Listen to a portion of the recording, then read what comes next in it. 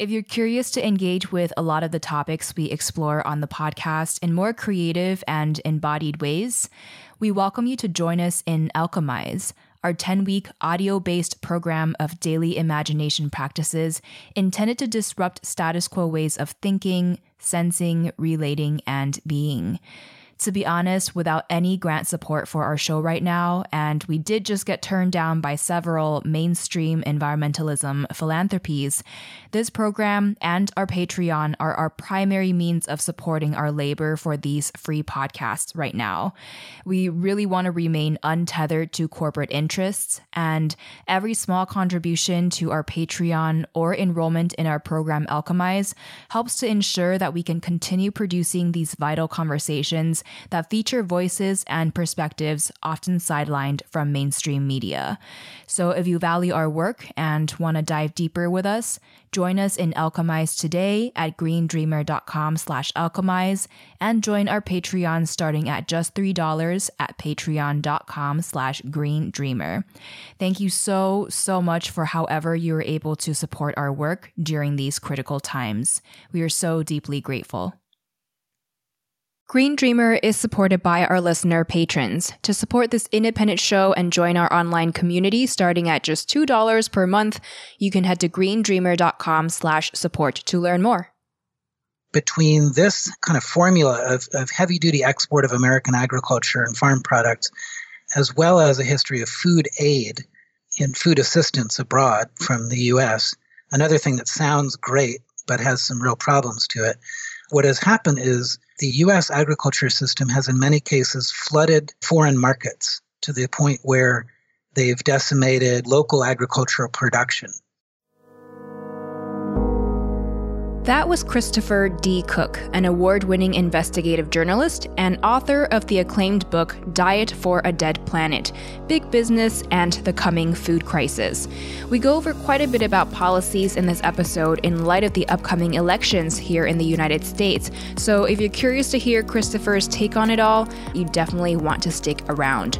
We're going to talk about things like how our subsidies, trade deals, and policies have incentivized the inefficiencies and nonsensical back and forth trades in our modern globalized food system, why politics can actually be very unifying when we examine the real issues that the majority of the people are facing today, and actually get out there to talk to real people rather than just listening to pundits talk on television, and more. So Green Dreamer, if you're ready, take a deep breath and let's dive in.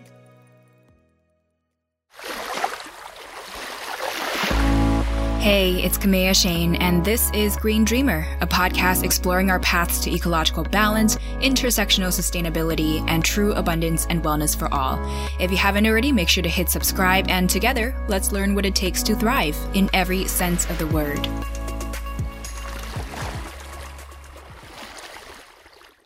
I grew up often in the countryside as a kid, and I think that I developed an early passion for nature and the environment. And then in my, early teens, which would be way back in the early 1980s, the threat of nuclear war and nuclear devastation was omnipresent. And we really were in the thick of the Cold War back then, especially. And I became very attuned to the crisis around nuclear war and nuclear power. I think that started my thought process around not only humanity, but the environment and the planet. And as early as high school, I was getting into journalism, and I just got more and more involved in investigative reporting and analytic thought and writing. My journalism career eventually brought me into writing about a variety of issues that started to be interconnected around food issues, the food industry, labor, workers' rights, worker safety, also the environment, and then also increasingly the climate crisis. So your book, Diet for a Dead Planet, explores how food, our most basic necessity, has become a force behind a staggering array of social, economic, and environmental epidemics.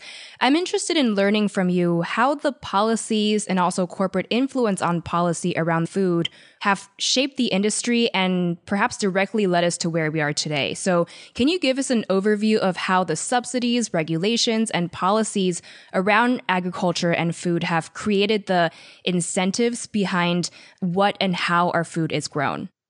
Absolutely. And the history is fascinating on this, going back to really the beginnings of American farming and agriculture, but then increasingly agriculture became part of American industrial and economic development and power. Also, its abilities to make war, feed soldiers, and also to feed low-wage workers and other workers, of course. But basically what we started to develop in this country is what they call a cheap food system, but it was not really cheap in terms of its real costs to society. But the idea was, let's create as much mass-produced industrial food as possible for a whole host of reasons. It sounds great to have cheap food, but the reality is that this system wreaks havoc on the environment, food safety, and workers, farm workers and food industry workers, and farmers as well.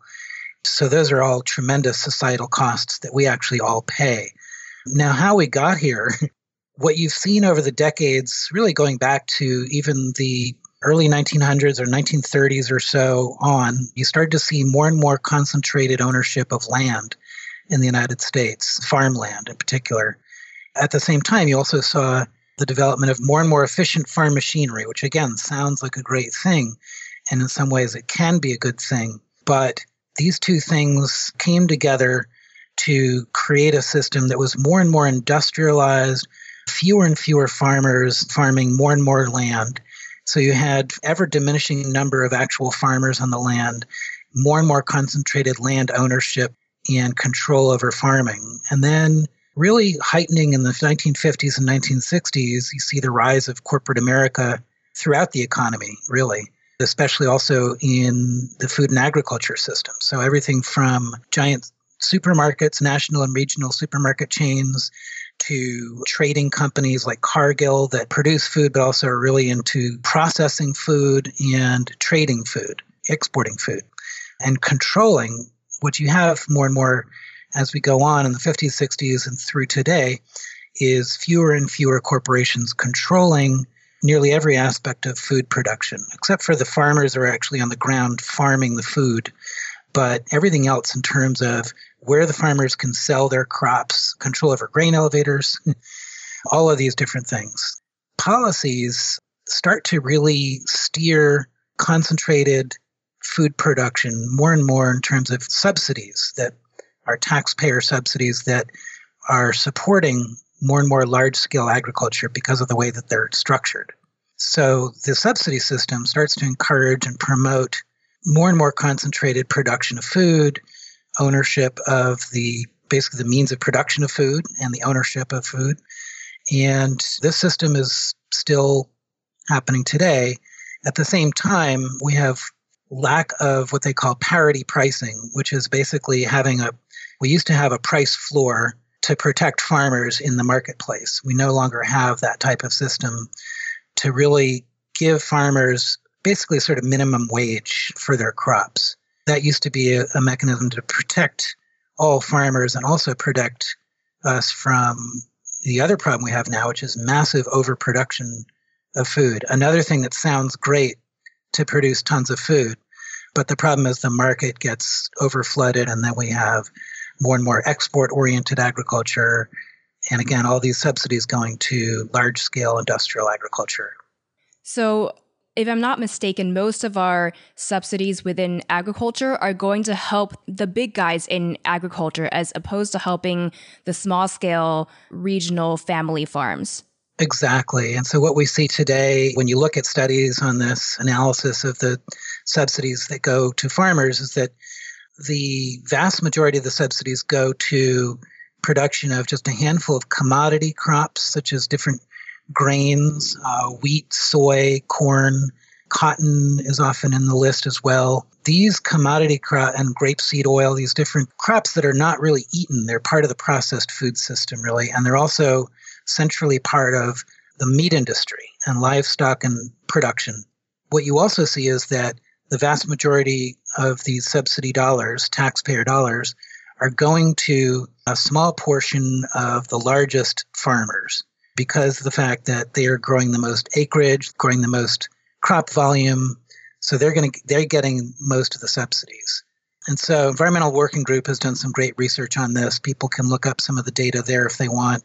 I have a lot of data in my book about this, about the history of this subsidy system and how we got where we are today, and the incredible inequities in the subsidy system that, again, is going to the largest, wealthiest farmers, and also to basically these crops that are essentially about meat production, dairy production, and fuels. So basically going into ethanol production, things like that.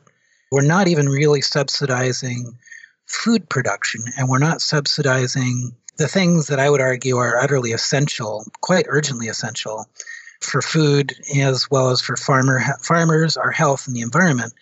And that is to subsidize smaller scale, local and regionally oriented agriculture that is organic and sustainable, with a whole set of practices that have been proven for decades, sometimes centuries, to be ecologically smart and sustainable.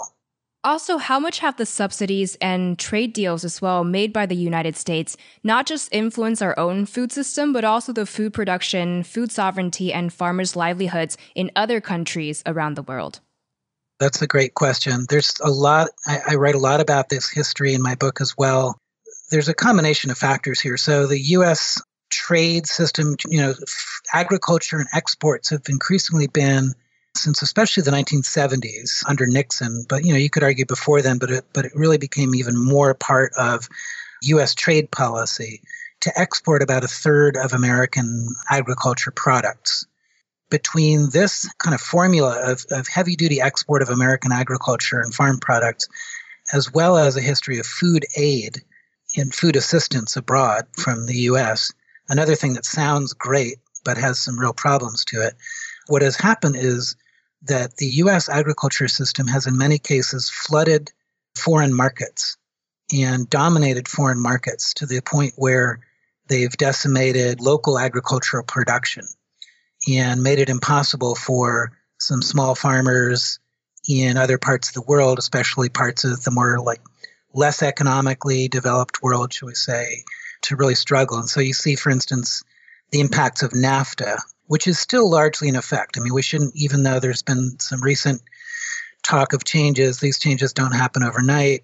The NAFTA policies have been incredibly harmful to farmers in Mexico and Central America by really prying open markets in Mexico and Central America to American industrial agriculture. And these are not markets that small organic American farmers are accessing by and large. This is really about Cargill, Monsanto to some extent, Archer Daniels Midland, some of these other big Bunge, these other big corporations really flooding these markets throughout Mexico and Central America with cheap subsidized American corn and maybe some soy as well, but primarily corn.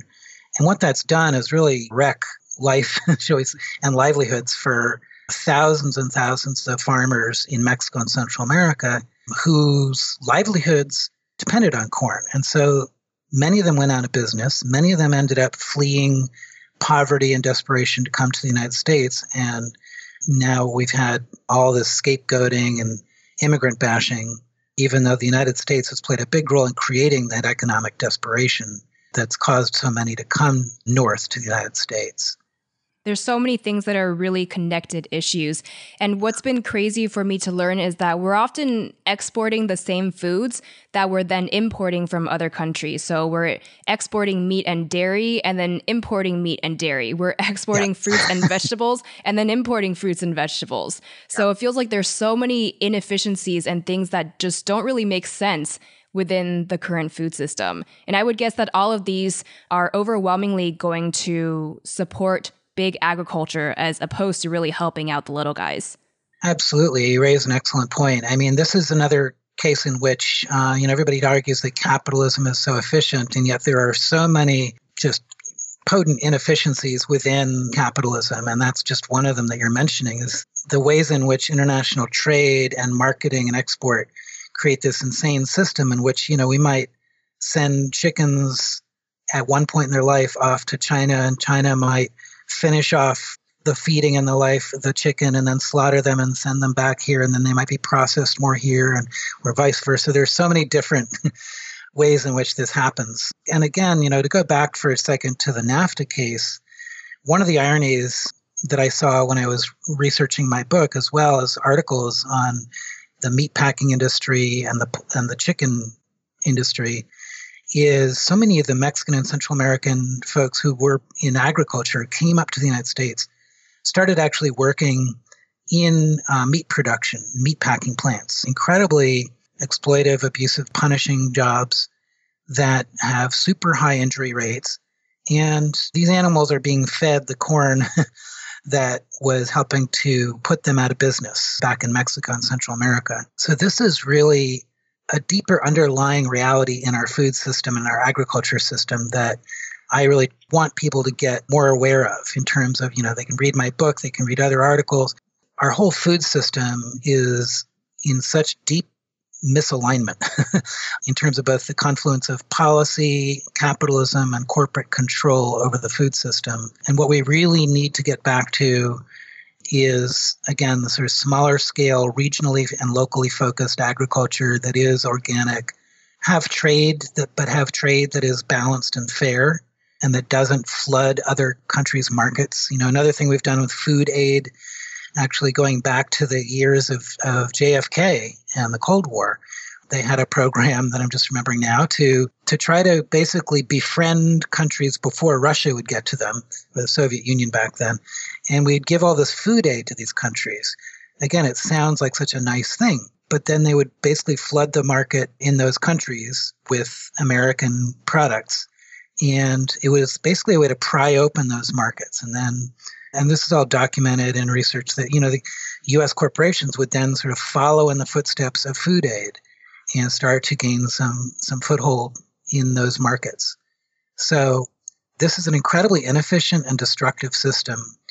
And we're seeing even more urgency now with climate change to make a fundamental shift in our food economy and in the policies that drive our food system. Well, as part of shining light on our solutions, you've written quite a bit about the Green New Deal. This seems to be a vision that either people are completely on board with or that people immediately brush off. What do you think are some common misconceptions being spread or false talking points that the media has perpetuated to shape public opinion around the Green New Deal? I mean, the largest misconceptions I think that are thrown out there, first, of course, you've got climate denial in the president and at least a sizable chunk of the Republican Party, outright climate denial, which is utterly insane and incredibly destructive to deny reality, and reality that is increasingly harmful and urgent. So you've got the denial aspect, and then you've got, okay, it's happening, but it's not necessarily human cause. So that's another form of denial, which is really about defending the fossil fuel industry, defending the corporations that control the fossil fuel industry and other industries, the meat industry, for instance, which plays a huge role in climate impacts. So it's not just the fossil fuel industry. Then you get into people who, in both parties, this is especially a problem in the Democratic Party, however, actually, where people will acknowledge the climate problem, whether they see it as an urgent crisis or just an issue. They'll acknowledge it to some degree, and they'll sort of nod their head like, well, we need to do something, sure. And under President Obama and some of the other sort of more centrist, middle-of-the-road Democrats, we see this kind of all-of-the-above approach, which is this other very nice sounding idea. Well, we need everything. We need some renewable, we need some wind, we need some solar, let's have a little organic agriculture, sure, why not? And then, fossil fuel and nuclear power, it can all be part of it. And this is incredibly harmful given the scientific reality that has been documented time and time again by thousands of scientists across the world in zillions of peer-reviewed studies and meta-studies. So this is like so ironclad documented proof and truth that we have to deal with this now, and that we have, as the IPCC has shown, we have about 10 to 12 years to really address this crisis and prevent irreversible catastrophic harm. And so what we're seeing as well, even among Democrats, is we can't afford to spend that much money addressing the climate crisis. The reality is that we're spending more than $350 billion a year right now, at least, on climate-related disasters. It's likely more than that at this point, But, this is the kind of spending that we're already doing. All the societal impacts from fighting these massive, out of control forest fires to the floods and the hurricanes that get out of control that are beyond just sort of the seasonal aspect, that basically the winds that are churned up by climate change that are exacerbating and intensifying these extreme weather events, causing so much harm and havoc. The costs also go to are harming farmers across the Midwest and other parts of the U.S. Many are going out of business, many others are suffering, and that becomes something that all of us pay for in our taxpayer dollars. And we want to support farmers, we want to support their survival, but we're not supporting a transition to the kind of farming that needs to be done to both address the climate crisis and also to adapt to the climate crisis. Part of what's been shown in study after study is that the kind of farming that works and that we need is not only organic but agroecological farming, which really is using some centuries old but also modernized techniques of agriculture, rotational farming, very serious, intense work in the soil to really revitalize soils. Soil can sound like this obscure or technical thing, but it's really, soil science is vitally important to addressing the climate crisis. Making crops more resilient, having diversity of crop production. So you don't just have one crop that gets wiped out by one seasonal disruption that's influenced by climate change, or one pest infestation that might have been exacerbated by climate change. So there are all these things that are utterly necessary that we're not doing very much of right now. I think oftentimes people dismiss things like the Green New Deal because at the surface, they say it comes from the radical lefties. So it's too extreme, it's too out there, and it's at the fringes of something that may not speak to nor help the majority of the people. So we need policies that are more moderate and centrist because that's what can appeal to more people. You wrote an article titled, "Centrists Don't Want Party Unity, They Want to Defend the Wealthy." Do you think people who do want real change are mistaken when they think that supporting a moderate is the unifying and practical way to defeat Donald Trump, who's been notorious for his harsh stance against most things that would benefit public health and environmental health? Yeah, I absolutely think what you just said.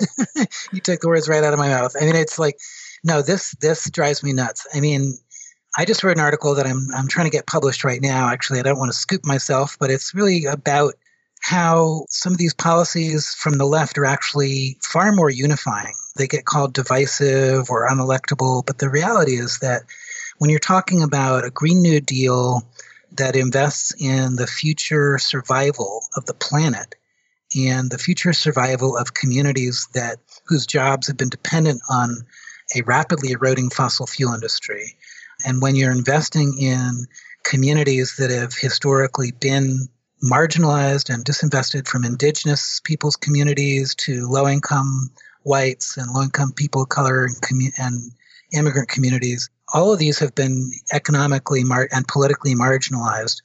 And we're talking about investing in all of these different communities in a way that will strengthen their ability to survive. The irony is that the right likes to complain about people on welfare, people on food stamps, and then they don't want to invest in job production in areas that are at least stereotyped as places that are more dependent on food stamps, which is not even always true, but often you have areas where there are extremely high rates of poverty and therefore people need food stamps, they need welfare just to survive, they need subsidized housing just to survive. It's maddening because the right loves to complain about these paltry Band-Aid programs that barely keep people afloat, and then they won't spend anything to invest in people's future. And so I actually think that what Senator Sanders is talking about, in particular, maybe some of the other candidates touch on it sometimes as well, is that these policies are actually universalizing, and they're actually about protecting everybody, whether it's a Green New Deal or Medicare for All or other kinds of programs like that.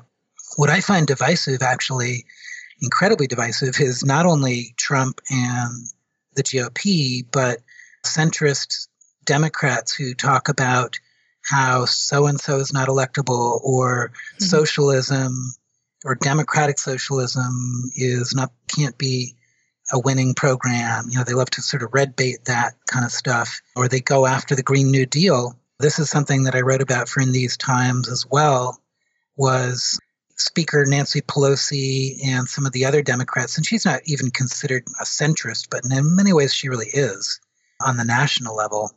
They blocked the progress of a Green New Deal committee and a Green New Deal itself. And so they really stifled that movement. And the effort was to have the idea that Alexandria Ocasio-Cortez started back in the fall of 2016, I believe it was, or 2017, I guess. No, I'm sorry. Let me correct myself. In the fall of 2018 was when the blue wave came into office. The Democrats took back control of the House. She and others started to push a Green New Deal. And the idea was get it through the House, get it ready for a Democratic Senate and a Democratic president, so that by 2020, if everything else went according to plan, you can have a Green New Deal that's ready to go. When the scientists talk about 10 to 12 years to radically reduce our emissions and go to a 100% renewable economy by, say, 2030 or 2040 at the latest, but really 2030, what we have to remember is right now we're in many respects polluting more. There's a lot of studies showing that fossil fuel production has actually increased in recent years.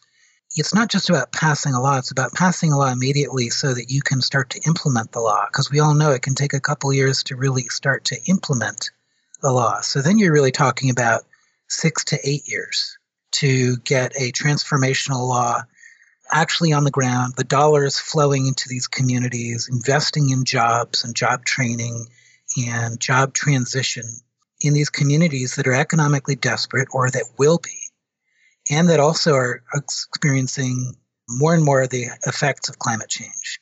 And I guess one of the things that is difficult with climate change is that not everybody witnesses or experiences the impacts in the same way or understands that this is what we're being hit by right now. And so the forest fires are one thing, the floods and the hurricanes are another, but there are all these other ways in which, again, like seasonal disruptions, crop losses are massive, both in the U.S. and abroad. Throughout Africa and Latin America, you see massive crop losses in certain regions due to not even the extreme weather events as much as seasonal disruptions. So the rains came too late or too early, the frost came too early, different things like that, that cause all kinds of tremendous harm to life and livelihoods.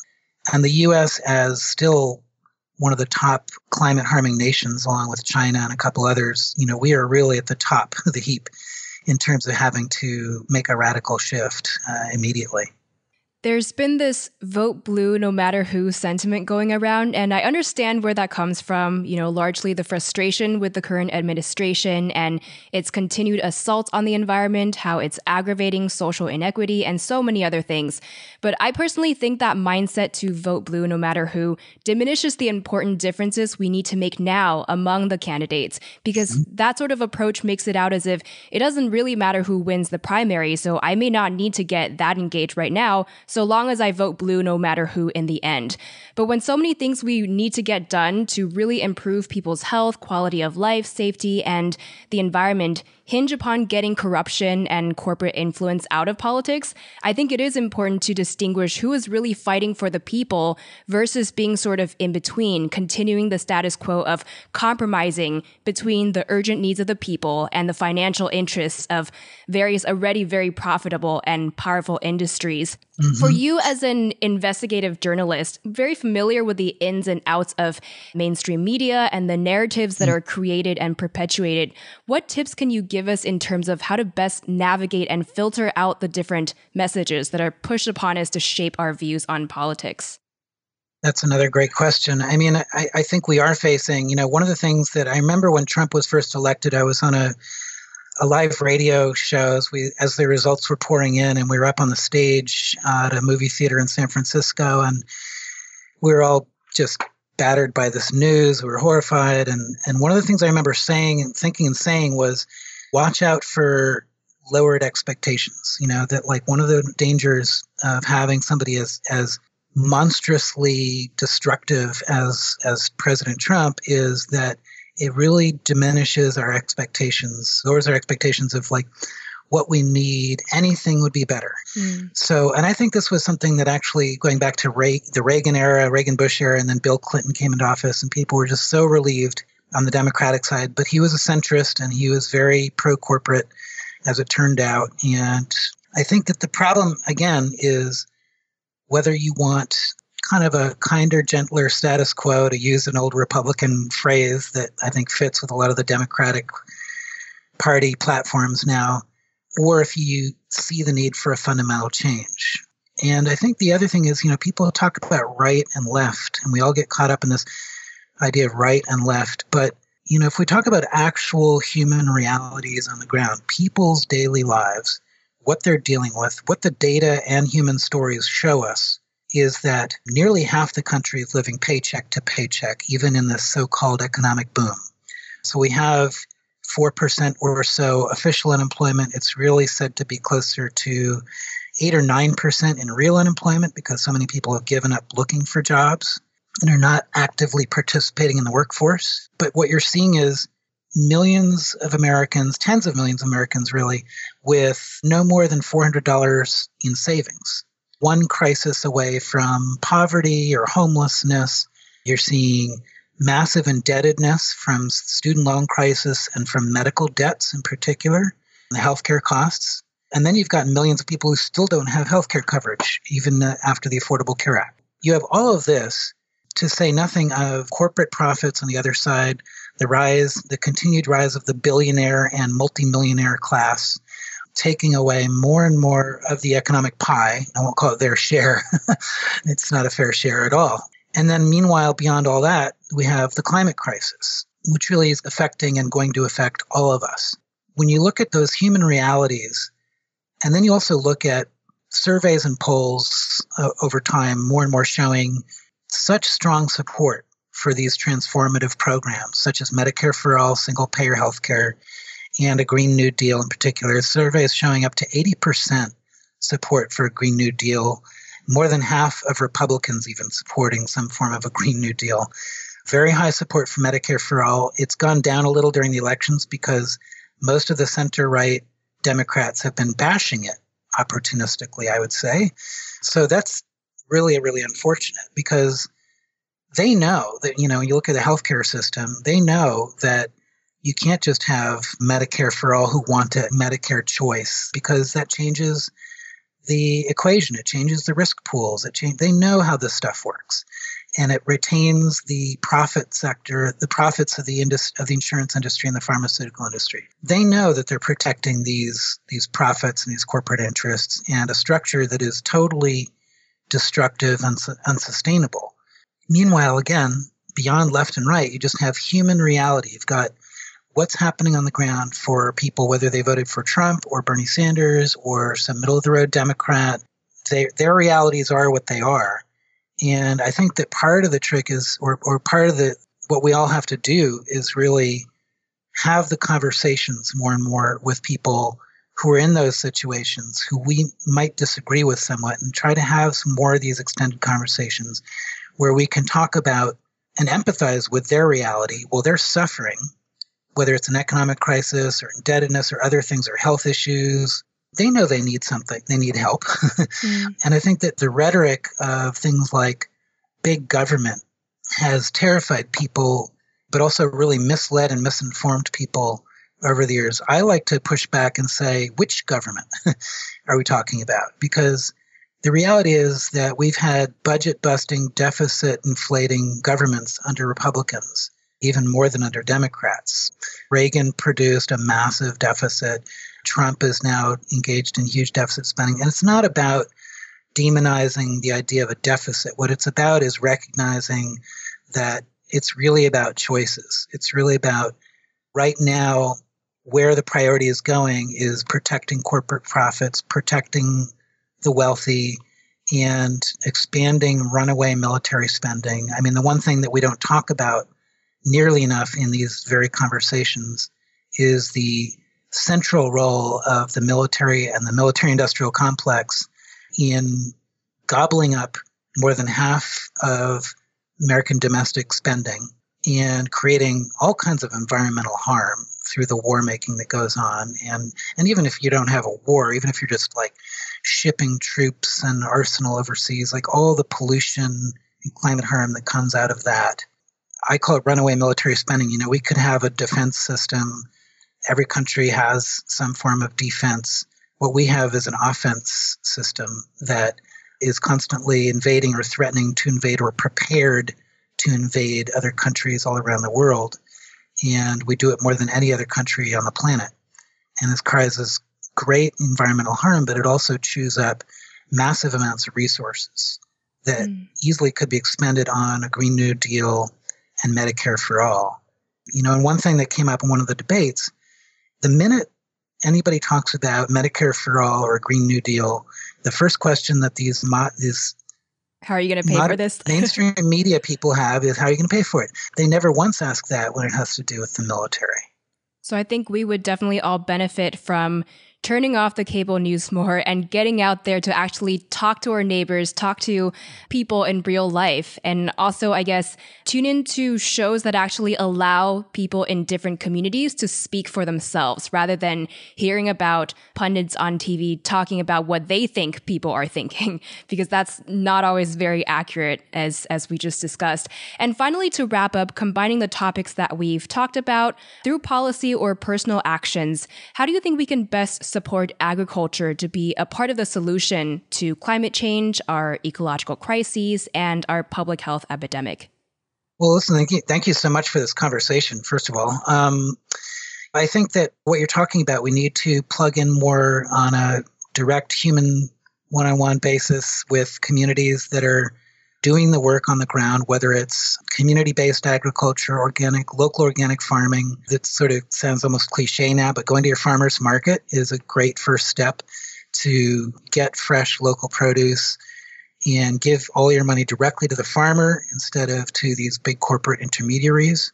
I think the other thing is to have conversations with friends, relatives, neighbors, people in your various communities about having things like a local Green New Deal. So some parts of the country, like San Francisco, has a Green New Deal. I think there's a few other places around the country that have enacted some form of a Green New Deal. And that can mean any number of things. So communities can have that conversation themselves and say, well, we want to make sure that our local food markets, government agencies and whatnot, and institutions, that they all go to purchasing local and organic food first. They go there first, and then they meet the rest of their needs elsewhere if they need to.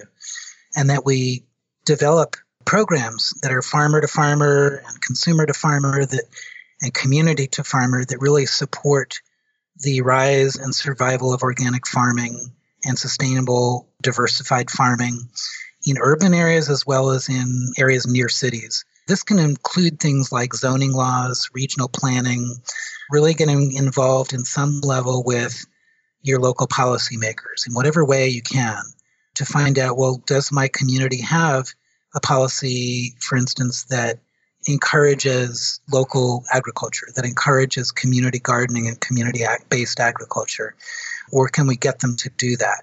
So there are a lot of things that can be done on the ground in local communities to expand, and it's already being done, but it really needs to be expanded around the country, And I guess the final thought I would leave you with is that what I have always found promising, even back when I was writing Diet for a Dead Planet and still doing these often very depressing articles about the food system or environment and climate crisis, is that so many of the solutions are actually known and out there and proven and already being done. And the issue is about expanding them. It's not always scaling up one farm. It's also about making sure that communities all around the country have marketing systems and policies in place that encourage and promote and support local or diversified agriculture and farming.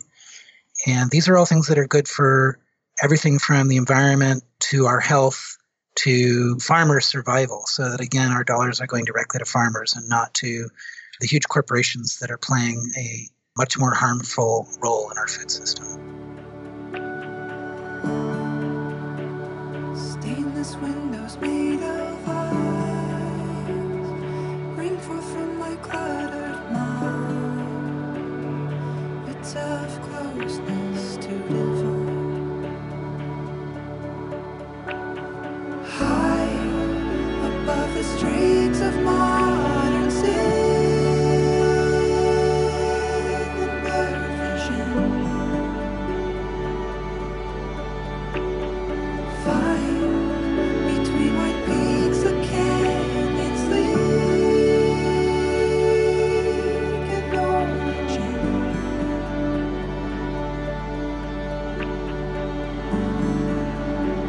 And I become my mountain twin. Stay out breath, fill it up with pie. It's of closeness to divine. What's an uplifting social media account or publication you follow, or a book that's been really profound for you?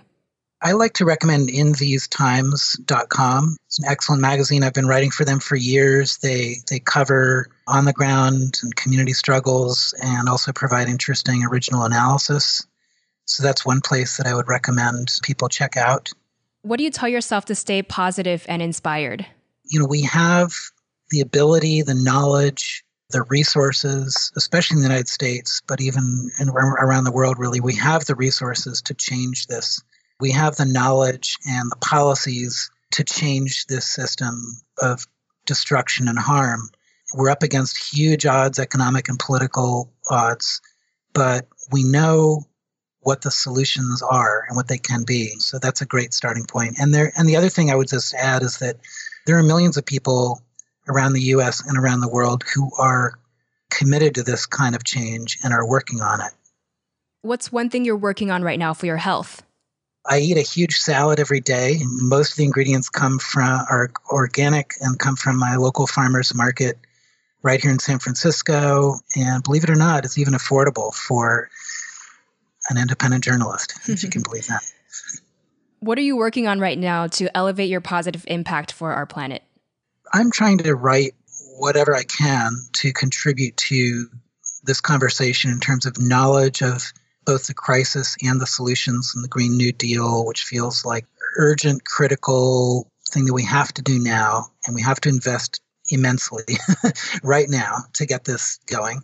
And to be honest, I'm also inspired by the campaign of Bernie Sanders, and his run for president has been energizing and mobilizing millions around the country. It's been inspiring to see that. And I've been looking at his policies a lot, trying to write some articles about what these policies can mean or could mean for people's day-to-day lives. So beyond saying, oh, I like this candidate or I like that candidate or I love the way this person sounds, it's also just like, here are the actual policies that this candidate is proposing and the kinds of changes they're proposing. And so it's inspiring to me, especially when you look at young folks, not just with the Sanders campaign, but also especially around climate change and climate action. The Sunrise Movement and some other movements have really shown that the upcoming new generations of young people are really motivated, highly educated, and inspired and motivated to make real change. And finally, what makes you most hopeful for our planet at the moment? In hard times, beauty gives me hope. So going out into nature or seeing some beautiful music or artwork or these kinds of things also give me hope. What the natural world naturally has to offer us and sustain us. And this is the same world that feeds us. It's the same world that nourishes us and that we are destroying and that we need to stop destroying and we need to start replenishing. So I would say that having a real relationship and connection to nature and the natural world and understanding that that is really the same natural world that also produces our food system and our water and everything else is, to me, critical, both in terms of having hope and in understanding what we need to do as we move forward to survive. Well, Green Dreamer, if you want to learn more and stay updated on Christopher's writing and book, Diet for a Dead Planet, you can head to his website at www.christopher christopherDcook.com. And you can also follow him on Twitter at CHRSDCook and on Facebook at Christopher D. Cook Writer.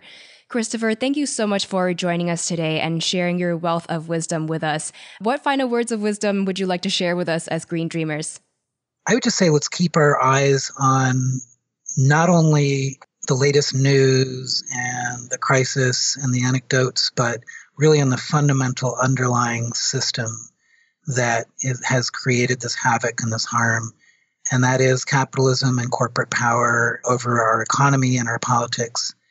And that we're not going to really make a sustainable shift until we change those power relations to a system that's politically and economically and ecologically all more equitable and sustainable. So I feel like if that's the final thought I could leave you with, it's that these systems are fundamentally interrelated and interconnected, and that the crisis as well as the solutions come through looking at that system itself.